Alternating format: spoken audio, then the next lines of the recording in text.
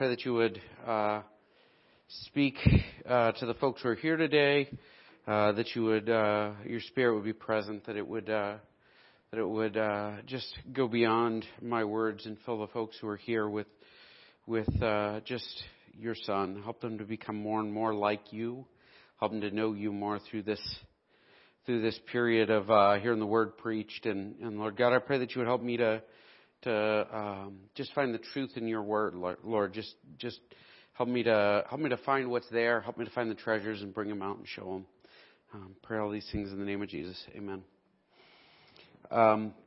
My least favorite Sunday morning or Saturday morning is I guess the comics in the newspaper are Sunday mornings, right?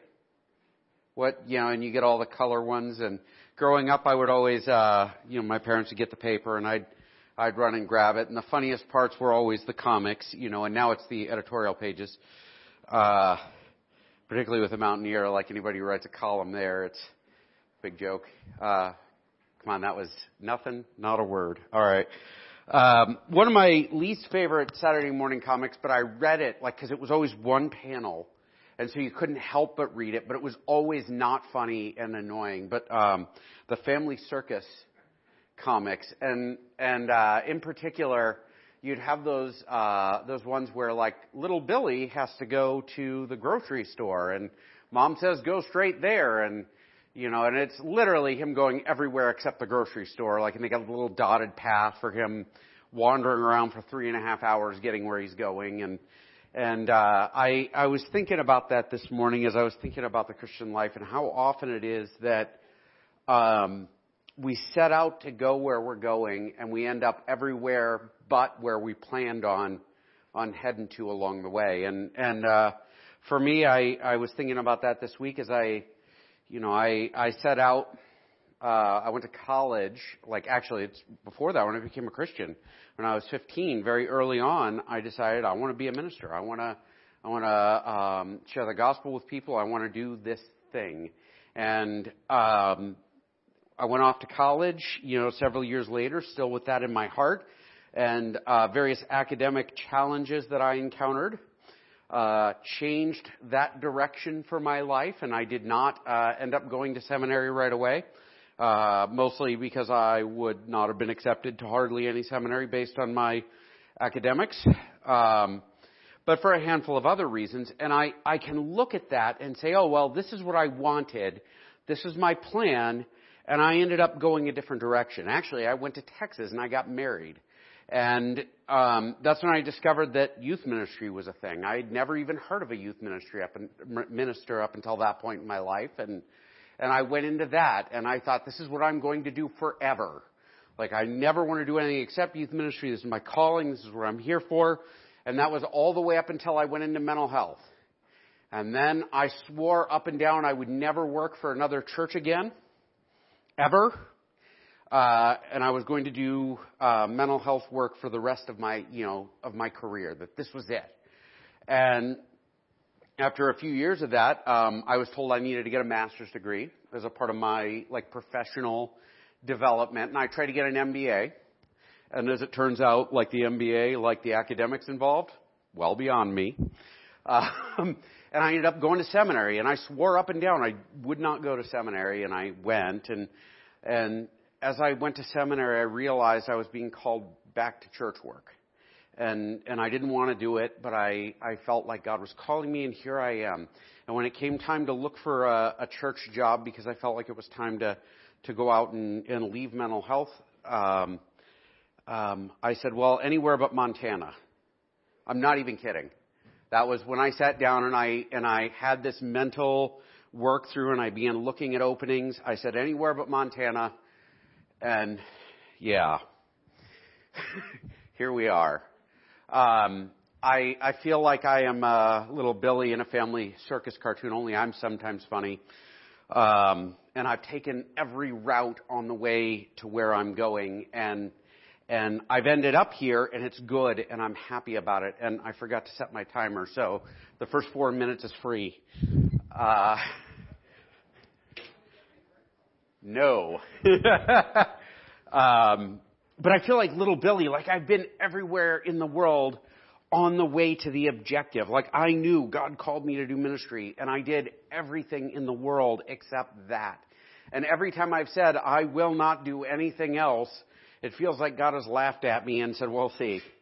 But I don't think I'm in bad company. I think of the story of Joseph and how Joseph started out with dreams and visions, and God said, well, look, I'm not comparing myself to Joseph. Don't hear me doing that. He had dreams and visions, and he ends up, like he's told, well, your brothers will bow down to you, and you'll be this great king. And he starts telling his brothers, and they fake murder him and sell him into slavery. And he's a slave for a while. And then he's in prison, and then he's here, and then he's there. And eventually he ends up where God is going to send him. But, like little Billy, he goes everywhere on the way except where he planned on going. And the scriptures are full of that. And I am growing increasingly to believe that the side quests that God builds into our lives are oftentimes the point rather than diversions. And we're going to dig into this idea in Acts chapter 18. We're going to talk about a life-changing detour, specifically as it relates to a couple that Paul meets along the way, Priscilla and Aquila. Whatever. And so he meets them, and this is the point where he meets them. And we're going to dig into this a little bit before we really get into the next section of Acts. And I'm going to try really hard not to detour too far on the way. So I have cut this sermon 12 times since I wrote it. And the main point, guys, when we encounter difficulties, when we encounter like our big detours in life, when it seems like God is throwing hardships at us, when it seems like there's a storm directly in front of us the entire way, when we end up stopped or marooned or stranded or broken or hurt or whatever, a lot of times that is just how God is taking us where we need to go. And I can trace back in my own life where had I gone to seminary right away, it would have been a disaster. It would have been an absolute train wreck carnival fire disaster. I was not ready for the work that the work that's involved here. And I wouldn't have been ready 4 years later. And I guess if I hadn't met Jess and married her, I definitely would have been ready. Like every step along the way has prepared me for where I've ended up. And God has shaped me and sometimes broken me. And so it is with all of like the characters in Scripture. And I'm willing to bet that there's more than a few folks in the room today who are saying, yes, I have been there. TJ's nodding. But these are how God shapes us. They're His tools in the process. And so we're going to dive into this. 18:1, we're only doing 4 verses today. We'll see if I can do them quickly. This is the chunky part that I'm going to not do much of today. I may do a video if I can build up the organizational prowess to do it. After this, Paul left Athens and went to Corinth. So Paul preaches a sermon in Athens, right? Argues with the philosophers. They basically scoff and mock and chase him out of town. And Paul says, well, forget this, I'm leaving. And he goes to Corinth. In ancient Corinth, a couple of things really quickly. Corinth is like, of the churches that Paul planted, we get more information on Corinth than any other church he's involved in planting. And in fact, we get to see stages of the development. And we get to see parts of the organization. And we get to see like all kinds of things that are happening there. And so like it's a big deal to understand this. Corinth was an ancient seaport. It was the easiest, so if you were coming out of Greece and on your way up to Italy, or if you were, going from Italy to Greece, Corinth made the trip a lot easier. And I'm going to explain really quickly why. I don't have my laser pointer. Sorry. It's on a detour somewhere. At that time, you did very little open sea sailing. It was just not a very safe thing to do. It was very rare. You would generally sail along the shore and you would stop at ports and refill and everything else. And so if you were traveling in that direction, you would usually come down and hit this little spot right here and then unload your ship. Sometimes you would take the ship out of the water and haul it over land, and then it would be picked up at a port on the other side. And because of this, Corinth was rich. And I mean like like monocle and top hat kind of rich, like rich. A little better view here. This is where Athens is. It's over here in Greece. And Corinth, you can see sort of this little spot. This is Paul's travels through the area. And then one last one so you can really see. It was just this little stretch right here. And actually, one of the emperors tried to build a canal, but it never got finished. But the end result was Corinth had a lot of trade. It had a lot of money running through. And there were a lot of sailors hung out there, right? Like sailors would come there, they'd be on the open sea, and then they'd come there. And we all know that sailors, when they arrive at port and they have time off their ship, all they want to do is go to choir practice. Which leads me to my second point. Dang it.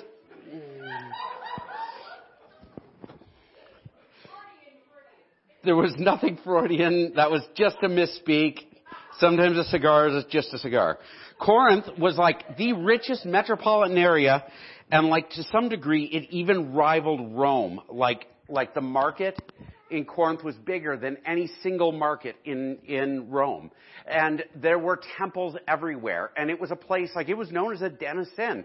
In fact, all over the world, people would say, if they were speaking euphemistically of somebody who was kind of loose morals, they would say, oh, she lives like a Corinthian, or he lives like a Corinthian, and the idea was that they were loose and they were drunk all the time and caroused and everything else. There were a lot of pagan temples there, and interestingly enough, there was Aphrodite, the goddess of love, right? Like was not the patron goddess of this particular city. But there were 3 temples to her there, at least, that they were able to excavate. And part of that was because she was also like sort of the goddess who watched over, the Greek gods. They would like the god of war and the god of peace and the god of love. She was the goddess of love and prostitution. If you're a child and you don't know what that word means, ask your mom and dad when you get home. I'm not discussing it today. You're welcome. It was a wild town, and Paul arrives there to plant a church. Now think about that for a second. And when you start sort of digesting that, you can understand when you get into the book of Corinthians, why there's so much craziness. I mean, the place was nuts. So when Paul arrives in Corinth, the very first thing he does is he meets Priscilla and Aquila, who had been forced out of Rome by the Emperor Claudius. I don't remember did I cut that? No, I did not. There he met a Jew named Aquila and a native of Pontus who had recently come from Italy with his wife Priscilla because Claudius had ordered all the Jews to leave Rome. Now, there's a bunch of stuff going on here, and we're going to try and go through it real quick. These guys were probably already Christians, right? It says that Aquila was Jewish, right? And it is probably the case that he was a Jewish convert. Priscilla may have been a Roman citizen. There's a lot of interesting discussion around that I'm not getting into today because that would be a rabbit trail, and we're not doing the Billy thing this morning. We're going to see if we can do a straight line. They were kicked out. This is probably around 49 A.D., and how do we know that? Well, there's a Roman historian, Suetonius, who in the book, The 12 Caesars, he says, as the Jews were making constant disturbances at the instigation of Chrestus, he expelled them from Rome. He meaning Claudius, Emperor Claudius. So what was going on in 49? There was enough Christians in Rome that had converted, these Jewish believers who had converted to Christianity, and there was suddenly conflict surrounding these guys. And this conflict was getting louder and louder and louder. But there were so many Jewish people in this city that it was difficult to manage it. In fact, there was probably around 40,000 Jewish folks living in Rome at this time. And in the end, Claudius said, all right, that's it. All of you get out of here. And most historians don't think every Jew from the city was kicked out because there were just so many of them. It was probably one synagogue or a few synagogues. But Priscilla and Aquila, they were people of wealth and means and presence, and they are suddenly displaced. They're kicked out of their home. And they end up in, they're in a center of the empire, the capital where all of the money is, where like ministry opportunities are, where they've established their life or whatever, and suddenly they're on the road. And they end up on the road for a number of years. And the first stop is Corinth, where they've set up a shop. So we're going to go on from there. Priscilla and Aquila, their presence made it possible for Paul to be self-supporting during his time in Corinth, right? This is an important component of the larger story. Had Paul not encountered these guys, he would not have been in the same position, and a great deal of what happens after would be very different. Their showing up and meeting Paul and joining together changed the course of the church there. That's not a small thing, right? And I just want to kind of hit pause here and point out, these guys probably did not plan to move to Corinth, right? But having done so, they end up at exactly the right place and time for God to use them in a very different and very important way. Okay? And it's not a thing to take lightly, because oftentimes we can just this is flyover country in the text. Paul went to see them, and because he was a tent maker, as they were, he stayed and worked with them. Now, real quick, a side note, it's generally accepted that Paul is a tent maker. It's a very likely version of it. It's possible he was a leather worker, because the phrasing, the wording is very similar. It's also possible that Paul worked with goat hair. I was reading all about this. It's kind of interesting. But whatever it was, these guys had an exact talent. I think the goat hair thing is kind of interesting in particular, because they would make tent out of this woven goat hair. And it was a specialty of where Paul came from. But whatever it is, Paul had a gift set, a set of talent and a potential to work. And he meets people who are in the same business, who are Christians, who are in this community. It's likely that they had a shop in Corinth, and these shops would be an open lower level, and then they would live above it. And so Paul would have sat all day in an open-air building working in the marketplace, likely, or near a marketplace. And so people would have come in and out, and what would Paul have done? We probably would have preached the whole time, because that's about all Paul did, right? And so Paul finds a job that puts him in a position, could have put him in a position where he could work. A couple other things that go with this. Paul being self-sufficient in this setting, like all of the side results, first off, he's able to evangelize. Secondly, there was this group of people called cynics, right? Now, cynics then don't mean the same thing as cynics now. Cynics were like philosophers who would sort of wander from place to place preaching, and they would live on the proceeds of teaching and preaching. And so they'd show up in cities and stand on street corners and speak, and people would come by and throw change in their hat or whatever, and they would live on that. And there was this whole philosophy around basically talking in public to make money. I would never support such a thing.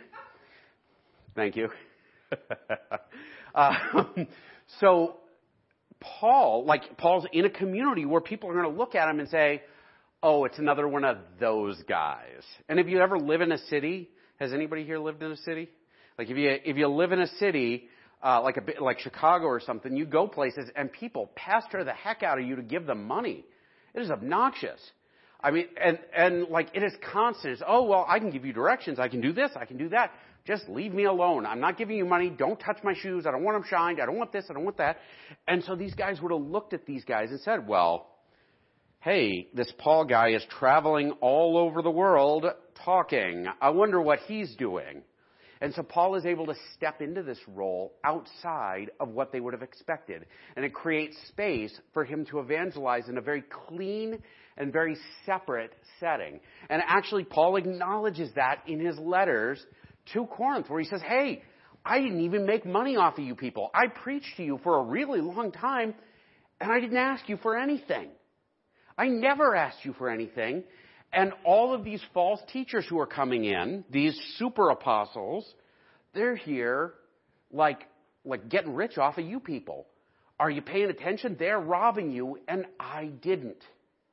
And so their presence there was perfect. And actually, they end up leaving with Paul and traveling around and ministering with him. And when they're able to go back to Rome, because eventually Claudius died, and his, I think, nephew, I'm not positive off the top of my head, became emperor next, and the emperor lifted that ban, and they were able to come back. And Paul talks about them in the book of Romans. They're actually mentioned 6 times in the New Testament, right? Because they got kicked out of Rome. And it's almost like it was too convenient to have been an accident. And I want to stop on that for half a second here, because a lot of times we look at these weird events in our lives where we think this is what I'm going to do, and we end up over here. Or we think once I've saved up enough money, I'm going to invest in this. Or I'm going to go to school and I'm going to get into this career. And what is it? There's a Jewish proverb, men make plans and God laughs. And I think this is an example of that. So we're going to go on. The other thing that comes out of this is they create a base of operations that Paul settles into, and he ministers there for 18 months. Paul was in Corinth for 1.5 years. That is not a small thing. He spends more time in Corinth than he did in like any of the other second missionary journey spots. And he's able to really drill in and establish and make disciples. And like the church there is huge. And actually it's a pretty good case to be made that it was multiple churches in the city that's being addressed by the letter. Because Paul was there long enough and evangelized long enough, and the city was big enough, and there were enough people hearing the gospel and like believing that he was able to build like a serious organization, like a serious church. 18 months because he could make a living. Because he lived there, and all of a sudden it wasn't so easy to drive him off. He wasn't an itinerant preacher. He had a job. Every Sabbath he reasoned in the synagogue trying to persuade the Jews and Greeks. And so like he goes out and he spends his time preaching and teaching in this city. He is there, he is present, he's there for a long time. The couple traveled with Paul and they did additional mission work with him, right? And eventually they went back to Rome. And like every indication is that these two folks, they became huge in the church. Like that instead of just being tent maker converts in Rome, they went all over the world and preached and evangelized and ministered and like did real significant work for God, which would never have happened if they hadn't been chased out in the first place. If they hadn't ended up in an uncomfortable place, like away from home, if these like miserable circumstances hadn't caught up with them. What are the concepts behind this? This is 4 verses, right? And I'm not trying to pull 4 verses out of context. I'm going to throw a few more things at you. But I want to make this very clear. God uses circumstances, our difficulties, our detours, and everything else in our lives to accomplish His goals. And what we're called to do is trust Him. That's hard, right? That's hard because I don't go through the Burger King drive-thru and say, just give me whatever you think, I trust you. Right? No. I want it served to me. I do not want it. If I went to a doctor and the doctor said, all right, I know what's wrong. Go pick up the pills at the clinic and never tells me or at the pharmacy and never tells me what the deal is. I'm going to be uncomfortable with that, right? Or Eric, I found some big problems. I need you to be in the hospital next week for surgery. Here's your time to show up. You want what now? What's wrong? What are we doing? What part of me are you cutting up? Like, tell me stuff. But sometimes it's just not the way God works because God needs us to trust Him. But if God is God, if He is all-knowing, if He is all-powerful, if He loves us dearly, then He loves us enough to do right by us when the time comes, when we're in an uncomfortable place. And hopefully I get the right quote here. I have 2 quotes I wanted to share from this book. This is Trustful Surrender to Divine Providence. It's written by a monk. If you would be convinced that in all He allows and in all that happens to you, God has no other end in view but your real advantage and your eternal happiness, reflect a moment on all He has done for you. You are now suffering, but remember that the author of this suffering is He who chose to spend His life suffering to save you from everlasting suffering, whose angel is always at your side guarding your body and soul, by his order, who sacrifices himself daily on the altar to expiate your sins and appease his heavenly Father's anger, who comes lovingly to you in the Holy Eucharist, as a Catholic fellow, I'm sorry, and whose greatest pleasure is to be united with you. We must be very ungrateful to mistrust him if after he shows such proofs of his love and to imagine that he can intend us harm. God teaches and shapes and acts through our hurt. Is that something I'm going to understand? Really, a lot of times, absolutely not. There are some horrible things that have happened in my life that I look back and say, wow, God, I really want an explanation when I get there, right? There are crushing moments.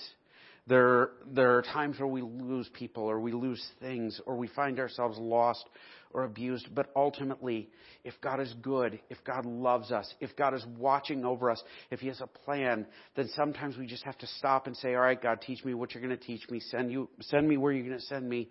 Help me to be your person. Draw me closer. And I don't offer that as a pat answer. That's an answer that is crummy, right? There are days when we just hurt. And part of what we need to understand is that in those days, God cries with us. Proverbs 19. Many are the plans in a person's heart, but it is the Lord's purpose that prevails. What does this mean? It means if God has a purpose and a plan for my life that will bring him glory or save others, or help me to overcome some idolatry or some connectedness or something that I'm not even meant to understand. It's better that God's purpose prevails than my heart gets what it wants. And we know that in all things, God works for the good of those who love him, who have been called according to his purpose. This is Romans 8. For those God foreknew, he also predestined to be conformed to the image of his Son, that he might be firstborn amongst many brothers and sisters. Oh my gosh, that sounds like a predestination verse, and I'm not trying to do that. I am pointing out, if God sees my life and he knows where I'm going, and he has already planned out where I'm going, what he wants me to look like when he's done, then that pathway is going to work out for the good of myself and for his glory.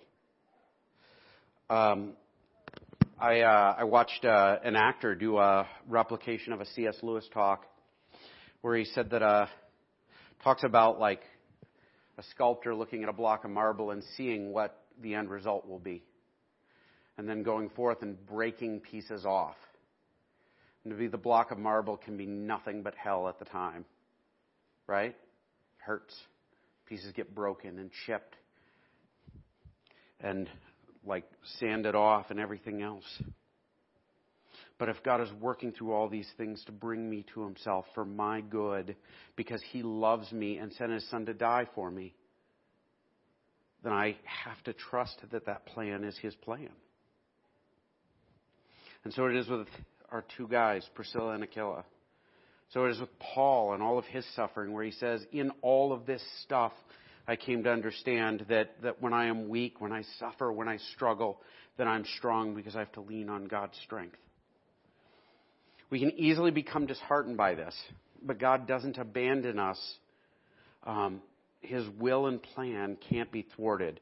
Let's say that again. Like, you can't mess up his plan. I talk to folks all the time over the years who've said, what if I've messed up God's plan for my life? I'm like, you think more of yourself than is warranted. If you tried as hard as you couldn't mess it up, right? Romans 8 again.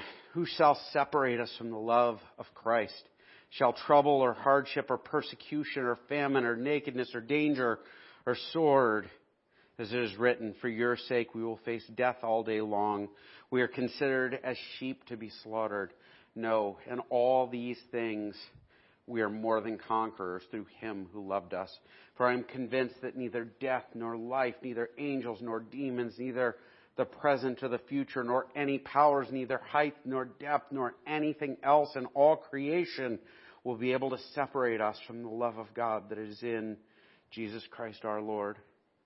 And actually, it's not that difficult to take the next step and say that the love of Christ, the love of God that is in Christ Jesus our Lord, can take each and every one of those moments and use it to grow us and shape us.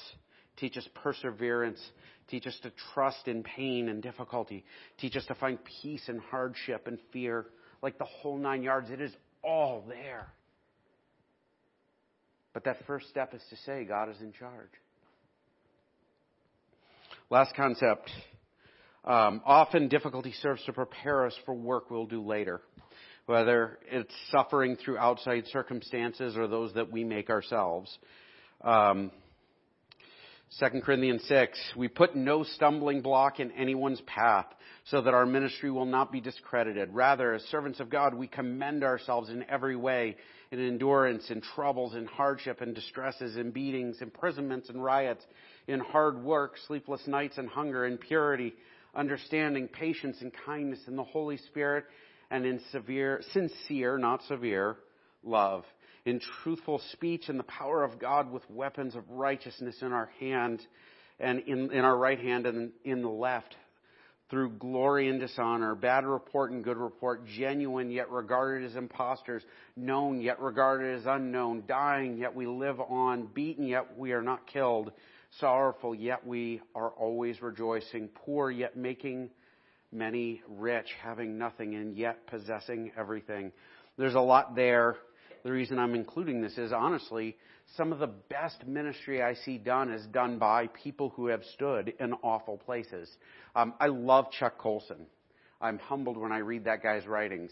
He was a part of the Nixon administration, and he went to prison because he committed crimes, and that's just all there is to it.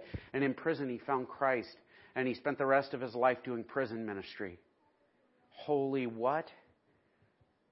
God used this rotten circumstance, these awful choices, and he turned it into something amazing. Some of the best ministers I know who work with abuse victims and sexual assault victims and everything else have endured it first, given it to Christ, and become better because of it.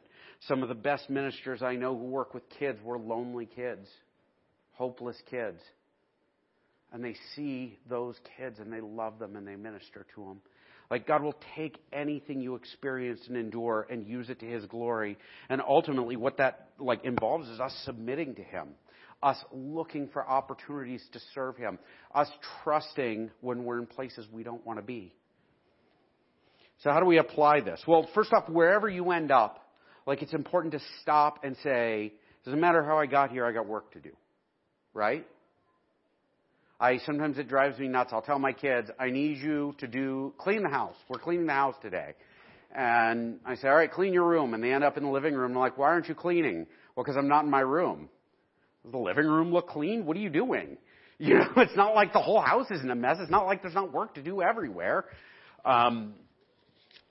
Wherever God sends us, there is work to do. You will never find a spot where there's nobody who's lost, where there's nobody who doesn't need somebody to help them grow. And by the way, that is huge. There are folks all around us who are lonely, who are lost, who are hopeless, who need somebody to encourage them or pray for them or just call them up and say, hey, I love you. And I was praying for you and I just wanted to say hi. Everything that we have in front of us, all around us, at all times is opportunity. And God puts us in the places where He puts us so we can do those things.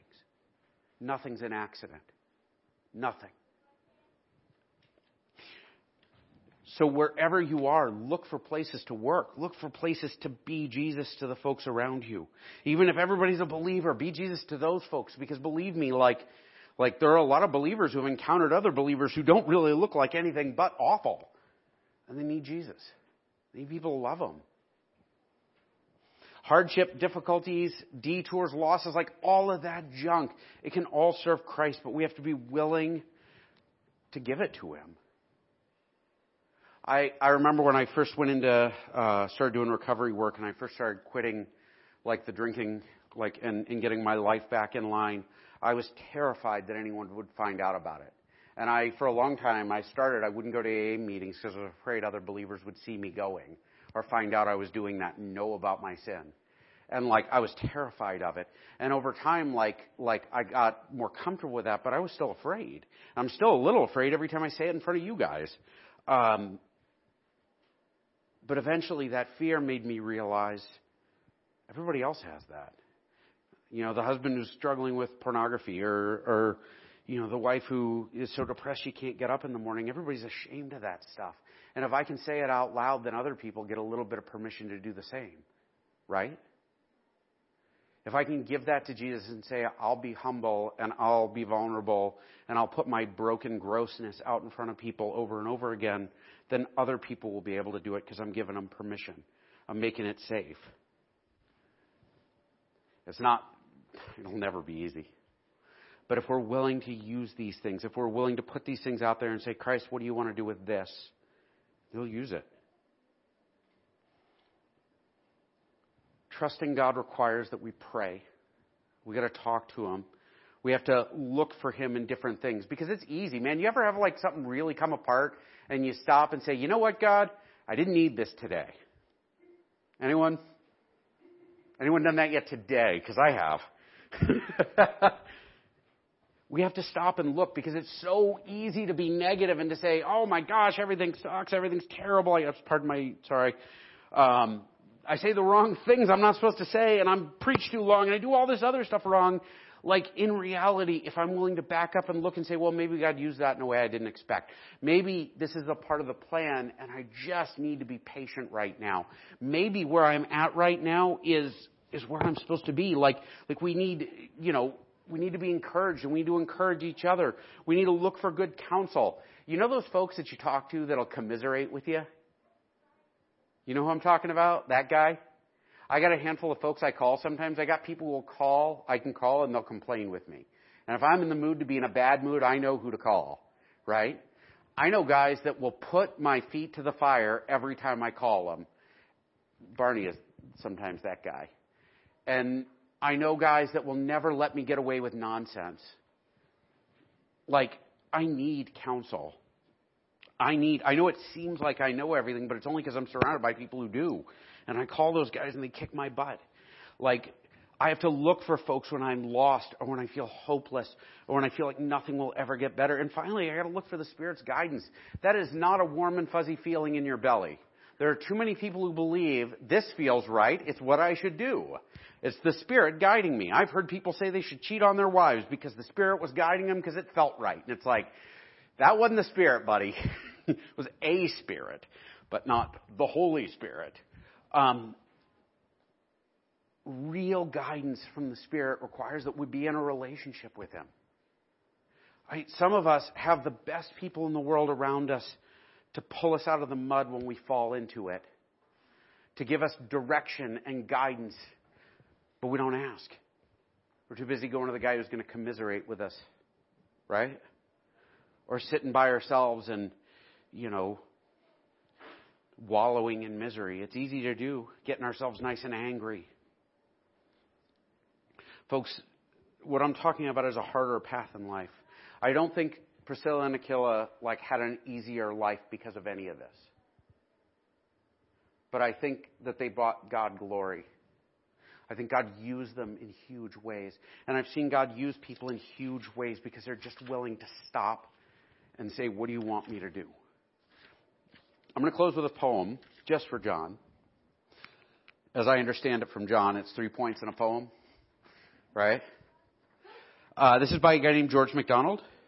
He was actually the writing mentor of Lewis Carroll. And he was a hero of C.S. Lewis, and many think he's the pioneer of modern fantasy writing.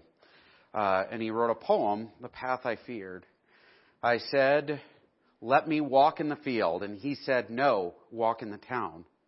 And I said, there are no flowers there. And he said, no flowers, but a crown. I said, but the skies are black. There's nothing but noise and din. And he wept as he sent me back. There is more, he said, there is sin. I said, but the air is thick and the fogs are veiling the sun. He answered, yet souls are sick and souls in the dark are undone. I said, I shall miss the light and friends will miss me, they say. And he answered, choose tonight if I am to miss you or they. I pleaded for time to be given, and he said, is it hard to decide? It will not seem hard in heaven to have followed the steps of your guide. I cast one look to the fields and then set my face to the town. I said, my child, do you yield? Will you leave the flowers for the crown? Then into his hands went mine, and into the darkness came he, and I walk in the light divine, the path I had feared to see. Trusting God to use hardship and pain and our shame and our brokenness and our detours and our everything is terrifying. It's walking into dark places where it's scary, where people will judge us, where we'll have to say things that we don't want to say or forgive people we don't want to forgive or let go of bitterness and anger that we've held on to for so long that it's become an old friend. But to know Christ intimately, to achieve the crown in eternity, sometimes it means walking into dark places, even if those dark places are in our own hearts. My challenge for you today is, in your today, in your tomorrow, in your detours, in your Billy from Family Circus moments, only hopefully funnier, figure out where God is sending you and go. Take his hand and go into the dark places and shine a light. Be Jesus to the people you meet. Let Jesus shine a light on your brokenness and heal you. Let's pray. Heavenly Father, I pray that this tiny little bit of the book of Acts that I've kind of picked out, that it would have represented your heart, that it would have spoken the truth of how you handle us as people, that it would have spoken to folks in the room today, that they would have been able to look at their own lives and say, I need to trust God in this. I need to let go of this circumstance. I need to accept that God might be moving in a way that'll change me. I need to be shaped. I need to be directed where I'm afraid to go. Whatever it is, Lord, I pray your Spirit spoke in a mighty way. And I pray that we would answer the call to trustfully surrender to your detours and diversions and side quests. Amen. Have a good Sunday, folks.